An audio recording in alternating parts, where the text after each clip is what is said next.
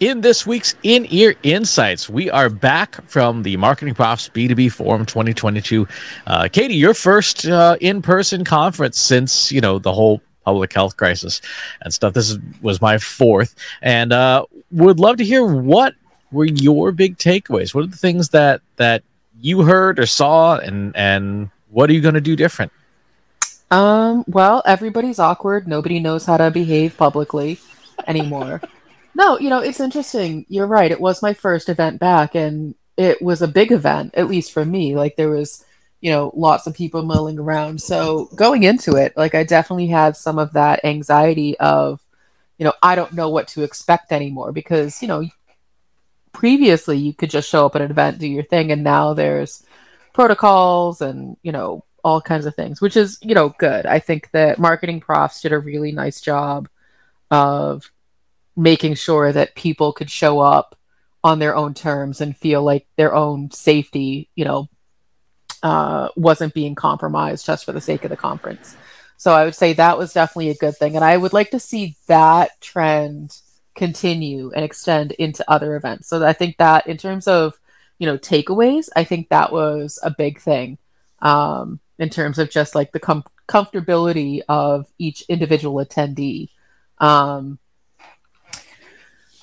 I didn't get to attend a lot of sessions, unfortunately. I was sort of, my personal goals for attending a conference aren't necessarily around learning what's going on. It's more, I have goals of making specific connections and having conversations in order to, continue to grow the business. And thankfully, I was able to meet those goals and talk to those people.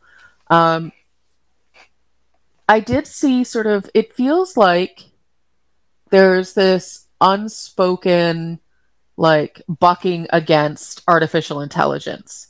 There's, yeah, technology is cool. Yeah, AI is cool, but don't forget you're human.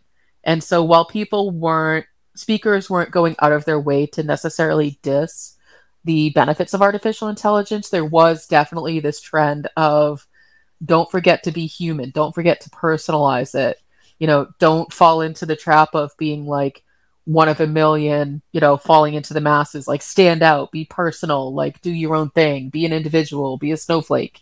And so it was, I think that was the thing I saw the strongest, was how do I stand out in a crowd amongst all this noise? And that's not a new, question. That's not a new thing that we should be asking ourselves. The way in which people were approaching it, I think, was sort of the, I'm hesitant to call it new. Nothing is new anymore. That's the problem. But it's sort of the reinventing. So I think there was a lot of emphasis on, don't forget to be an individual. Interesting. When you hear people talking about artificial intelligence in that context, then what is it that they're saying specifically about it? So obviously the whole be human part is sort of the contrary position, but how are people understanding it? Have people's understanding improved in the last few years since the last time we were all out, doing the dog and pony shows? Understanding of it being artificial intelligence? Yeah. I would say it's improved in the sense that now it's sort of just like a word that we all use in everyday vocabulary. Like, we talk about artificial intelligence the same way we might talk about, like, a sweatshirt. It's just sort of like an everyday object now. Do we all own one? Not necessarily. But do we all sort of have a general idea of what it is? Sure. And I think that there is more of an understanding that artificial intelligence, at its very, very basic core level, is more automation. It's doing repeated tasks and getting some kind of an output. And so, I'd say that there's not an understanding of the sophistication of what you can do with artificial intelligence, but I would say actually there's probably more of a better understanding of what something like robotic process automation is, for example. Got it. Intelligent automation, sort of the saving time of things. Got it. Mm-hmm. One thing I noticed was there were several sessions this time around on influencers, on influencer marketing. Our friend and colleague Ashley Zeckman did a really nice talk on it. And I thought it was very interesting that influencer marketing, I think B2B folks are still struggling with the perception that it's Kardashians or nothing, um, and clearly that's not the case. But one of the macro trends that I think is just starting to be realized now is that as data privacy and data restrictions get tougher and tougher, rightfully so, influencer marketing may be one of the channels where you figure out, okay, who has my audience so that I can go after them, because I can't just buy a list from LinkedIn or Facebook or wherever you get your data from, or you used to get your data from. Mm-hmm. Well, I think it's also just sort of redefining what an influencer is. Um, when you have platforms like TikTok and, other social platforms that are just sort of these quick snippets, pretty much anyone can, go viral for something and then suddenly be called an influencer. And so, like, again, sort of, it's not a new concept, but there's always this mismatch of just because you have, followers on your thing doesn't mean that they're well aligned with what it is that you do. And so I think that, so I was driving, unfortunately, while Ashley's session was going on, so I missed it. But I would imagine that there is, some sort of a conversation around making sure that there's alignment between what you do and what these influencers, generally talk about and speak for, because it comes back to, the brand itself. They represent your brand. They represent, your products, your services, and quite frankly, you, if you're the one who hired them. And so making sure that you're doing that due diligence and where to find that data, how to make those decisions.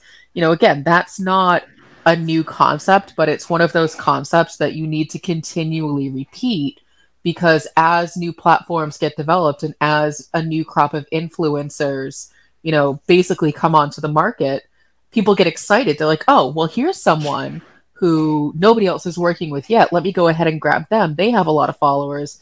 And all of those rules that we've developed in terms of vetting influencers just goes out the window. We forget. So people like Ashley, who do this professionally to, source influencers, her job is to keep repeating the same message over and over again, because a new crop of marketers come onto the market too. And now they're tasked with finding influencers, and they need to figure out what the rules are.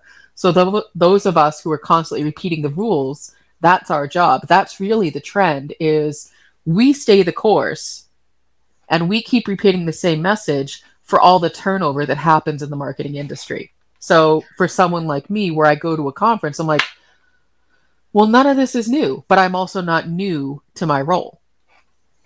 Exactly. And speaking of that, it feels like the great marketing reboot is in full effect. I was in Michael Barber's email session, and at one point during his talk, he said, how many people are familiar with Apple's mail privacy protection, which came out in June of 2021? It was a big deal because we had talked about, even on this show, about how it's going to wreck open rates. And it kind of has messed up open rates because of the way Apple's servers prefetch email. And he says, how many people, and this is a room of about 100 people, how many people have heard of Apple's mail privacy protection? Of course, me being the nerd in the front of the room, like, hey, me. And then I look around. Not a single hand. I'm like, this is more than a year old, and this is impacting every email marketing program, period. And no one else has their hands up. It can't be shyness, because you got the nerd up front waving his hand. So you're not going to look more nerdy than that from a social pressure thing. I was stunned. Like, how do you folks do your jobs if you don't know about this thing, which dramatically impacts your email marketing? And this kept coming, and to your point with influencer marketing, right? Having to repeat the same old things like reach, relevance, engagement, brand alignment, brand safety. In your conversations with attendees, actually, now that I think about it, we actually got some feedback, some fairly dissatisfied feedback from a couple of participants in our workshop saying, I wanted a basics 101 GA4 workshop and this was not it. So how do you feel about the great marketing reboot? Did you see it firsthand? I mean, I feel like we've been talking about it, and we already knew that people wanted the basics, and that to me was just more information, some of the feedback was I wanted a GA4 course. The other feedback was too much data science. And so, when I hear your takeaway that, people aren't paying attention to data privacy, for example, or how it impacts, to me, that's like a 301 in terms of their understanding of how something like an email marketing works. Like the basics of email marketing is, how do I get the email out to people so it doesn't bounce? Like that's step number one. So that's the 101. Number two is, curating your subscriber list and keeping it clean. And then number three is figuring out, data privacy. So I'm unsurprised that that was your takeaway because, again, you're not new to the industry. So you don't need to go back to the refreshers of the 101 and the 201. You're sort of at the 501, the 601 in terms of your understanding of how, something like an email marketing works. And so you were sort of at that deeper knowledge level. So yeah, I think we definitely saw the great reboot because, it's funny. We were talking about how to put together a marketing strategy or a measurement strategy rather, going beyond just throwing numbers in a spreadsheet. And to us, to you and I, Chris, we're like, well, yeah, it's more than just a spreadsheet. But to people who are new to a role or new to a company, you have to relearn this all over again. And it's not our job to pass judgment on the fact that these people don't know it. It's our job to continue to educate and set them up for success. And so I don't think we're going to get away from teaching the basics anytime soon. No, probably never. But it has definitely been more prominent that people are much more back to square one. Even, we were at a couple of the influencer events and things, and even talking to folks who work for prominent brands. Our friend Justin Levy brought along one of his team members, and just listening to the person sort of explain from their point of view, because they're new in their role and they're new to the industry, going, wow, there are a couple of decades of I guess legacy is one way to explain it, or history that would inform, in this case, like your social media marketing strategy, that just aren't there. And it sounded like, in conversations with someone else, there are no one has even the basic theoretical frameworks of how to set this stuff up. I mean, I remember in the Friday session we put up the 5 Ps framework, and people are, whipping out their phones and taking photos of it. I'm like, I mean, it's not super new. I mean, it's not even super new to us anymore. It's not super new to us, but I think this is something that we've, talked about before, is like, at least for me, my job is not innovation. My job is to take tried and true, frameworks and practices and all those things and present them in a way that people can understand them and connect with them. And so the 5P framework is a different way. It's a different spin on tackling the same challenges that people have had for, decades. People are the problem. Great. How do I approach it? That's not a new problem at all. We have a lack of process. Okay, go ahead and document everything. The way in which you approach tackling that problem is what's new, because that's where you bring in artificial intelligence. That's where you bring in, one of the 9,000 tools on the MarTech 9000. There's a new approach to the same problems. And I really think like that is, that's sort of the name of the game. That's the point of these conferences, is the problems themselves aren't new. The approach to solving the problem is what could be different, but it doesn't have to be, revolutionary and, this epic thing. It can just be, that's a really good point. I never thought about it that way. Let me go ahead and see if that works. Because the biggest takeaway that we got from our workshop, of the 8 hours that we taught, what was the one thing everybody said they were going to try first? User stories. User stories. Guess what? I didn't invent user stories. User stories have been around for a very long time. But what we did was we gave them a new tool, which was a user story, to approach solving the same problems that they've already had. That's the goal. To me, that was a success. If people can take away something different and try that and find a little bit of success, then we've done our jobs. Mm-hmm. Yep. I did notice that in a lot of the other sessions, because between the ones I attended and then I was catching up over the weekend on some of the ones, streaming some of the recorded ones, because there were a couple I wanted to get to, but just couldn't because of time. There were a lot of, I think, very good tactical improvements here and there that I thought were really helpful. So one from our friend Tony now, who videoed our Friday session.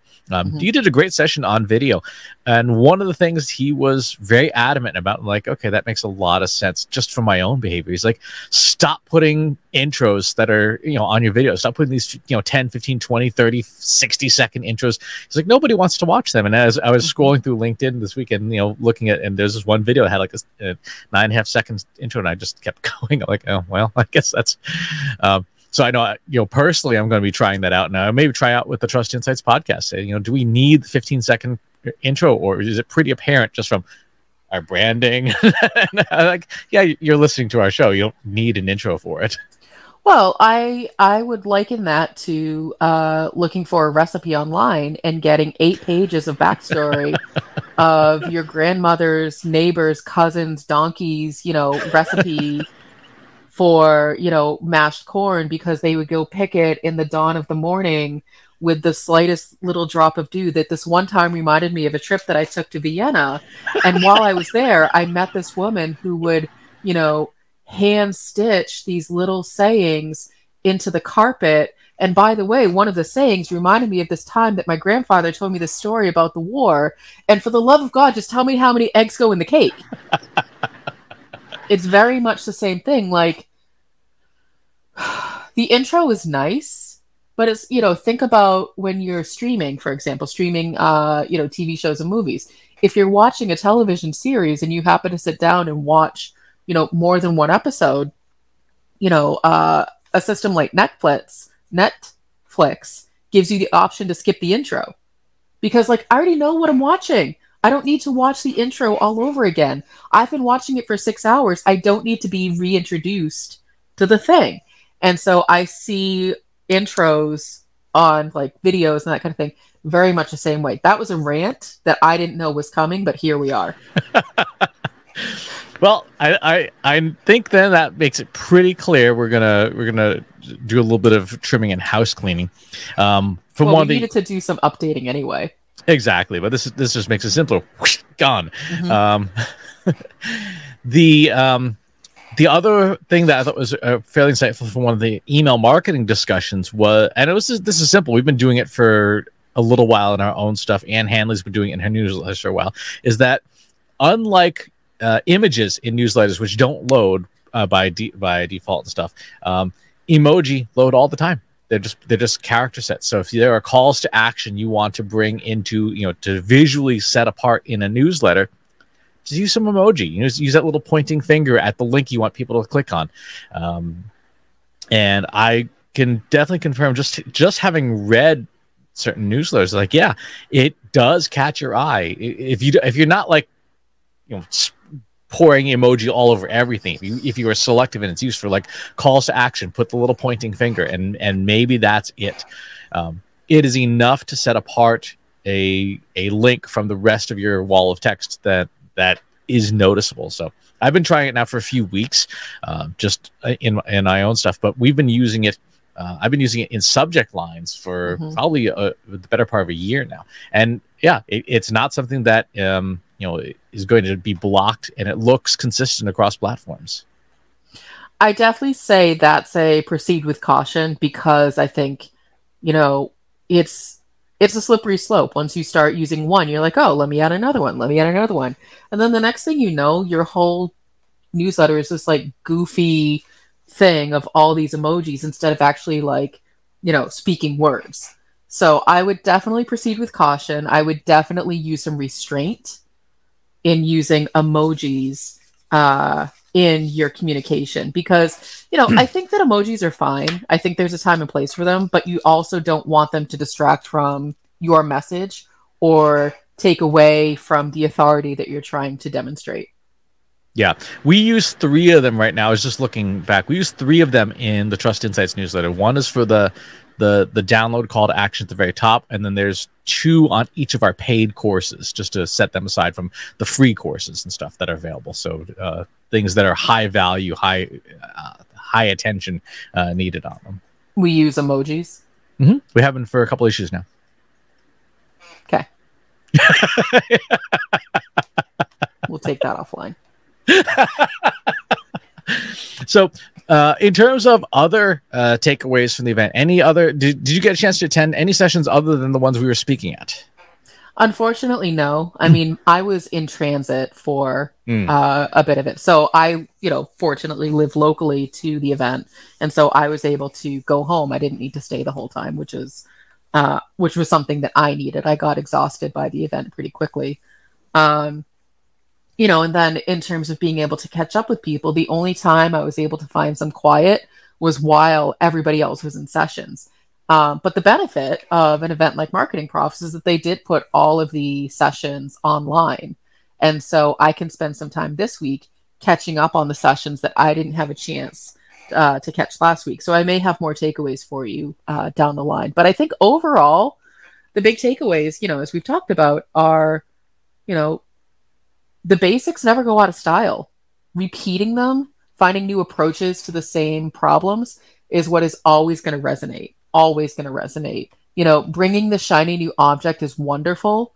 People really, glom onto it. But if it's not actionable, if it's not something that people can go, oh, okay, I know exactly what to do with that, then in some ways it's just kind of like you're wasting your time, you're wasting their time.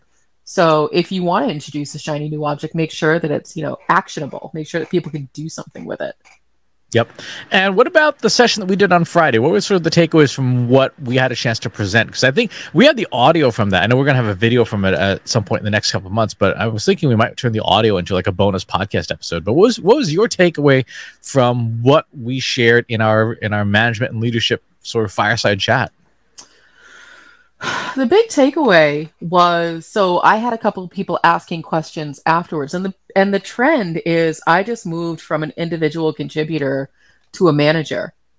How do I reset my thinking? Or how do I tell my boss that I'm no longer an individual contributor? Like, they know they promoted me, but they still treat me as such. And so, there was 2 big things, at least in my brain, was document everything you do, because the biggest issue that I see with new managers is delegation. And it's not that they don't want to, it's that they don't trust that anyone can do it exactly the way that they want to do it. So document everything, set those expectations of this is how I do it. This is exactly, follow this recipe, and then you build that trust. The other thing is you need to set those boundaries but also hold them. And so if your boss who's promoted you is still treating you like an individual contributor, but then also coming to you and saying, but I also need you to manage the team, that's when you need to reset those expectations and boundaries. Say, okay, here's what I can do, here's what I can't do. But then you yourself are responsible for maintaining those boundaries, because you're going to be like, oh, but it'll take me 5 minutes. I can just do the thing. I'll just do it myself. You're then setting yourself backward and not moving forward.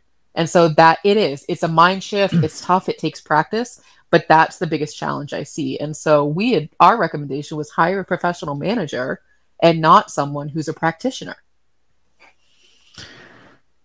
From that point of view, though, do you see companies figuring out or seeing the need to figure out that individual contributors and managers are separate professions? They're not figuring it out, but there is a need to figure it out. How does somebody get started on communicating that to leadership to say, like, yeah, this is not, you're basically asking your top talent to no longer use their top talents? It comes down to starting with the skills gap assessment. What does the company need? What does your team have? And what do you want to do? Because putting people in roles that they don't want to do is how you get turnover. And so, if someone wants to be a manager, that's great. They need to be clear on what that entails, and they are no longer the rock star of the team. They are now sort of fading into the background and letting other people shine. If they are okay with that, great. But that's part of the conversation is, do we need a bunch of rock stars, or do we need just people who can, be the tour manager and get the rock stars on stage? And so I'm a tour manager. I'm not the rock star, but That's a great analogy. But I'm good with that role. Right. And I have no problem fading into the background to let other people get on stage and shine, because that means I've done my job. And so that's a big part of it. It's people's, we talk about attitude and aptitude. It has to be the right attitude. I would say 90% of the job of a manager is the right attitude. Is that something that you can determine in the hiring process, though? Like, how do you tell someone who has a good attitude as a manager versus someone who doesn't? We do. You absolutely can. And I feel like we're starting to go down a little bit of a rabbit hole off topic. So we can talk about that. But yeah, maybe that's a separate episode. It is. You absolutely can determine the right attitude. And it's through, a series of, questions that are related to it. Tell me about your experience, blah, blah, blah. And it's more than just tell me about your experience. You have to get into more specifics. And then you present different scenarios and you see how people would handle them. You're not going out there saying, I need you to fade into the background, because quite honestly, there's a lot of people who'd be like, I don't want to do that. I want to get credit where credit is due. And so you have to start to dig into those kinds of conversations. Yeah, I think this definitely needs to be its own episode, because I think there's a lot to unpack there. Mm-hmm.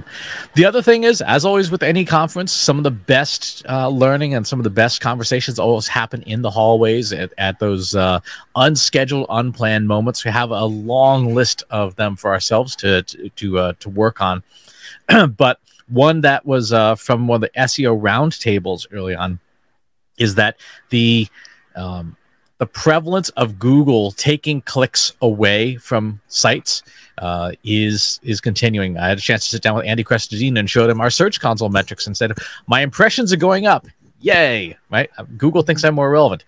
But our clicks going down. He's like, yeah, that's because you're competing on terms that Google wants to keep the traffic for. So they're going to show a featured snippet or an instant answer or something that will not send you the traffic. He said, so that's probably what's going on there, because he said if your impressions were going down, then something's wrong with your site. But you look at the last 6 months, the Trust Insights website impressions are going up, up, up. So we're doing a good job of being relevant. It's just Google's taking our lunch. So. Mm-hmm. Those are some of our takeaways from Marketing Profs. Like Katie said, we will have more as we process through all of the different sessions and things. But if you were there at the event, or you weren't there, or you were hybrid and online, or you've been to another event similar recently and you've got some takeaways you'd like to share, pop on over to our free Slack group. Go to trustinsights.ai/analytics for marketers and share the little takeaways and things that you've gotten from recent events. And wherever it is you watch or listen to the show, if there's a place you'd rather have it on instead, go to trustinsights.ai/TI podcast, where you can find the show on most major platforms. And if you enjoy the show, please leave us a review and leave us a rating. That'd be very helpful. Thanks for tuning in, and we'll talk to you soon.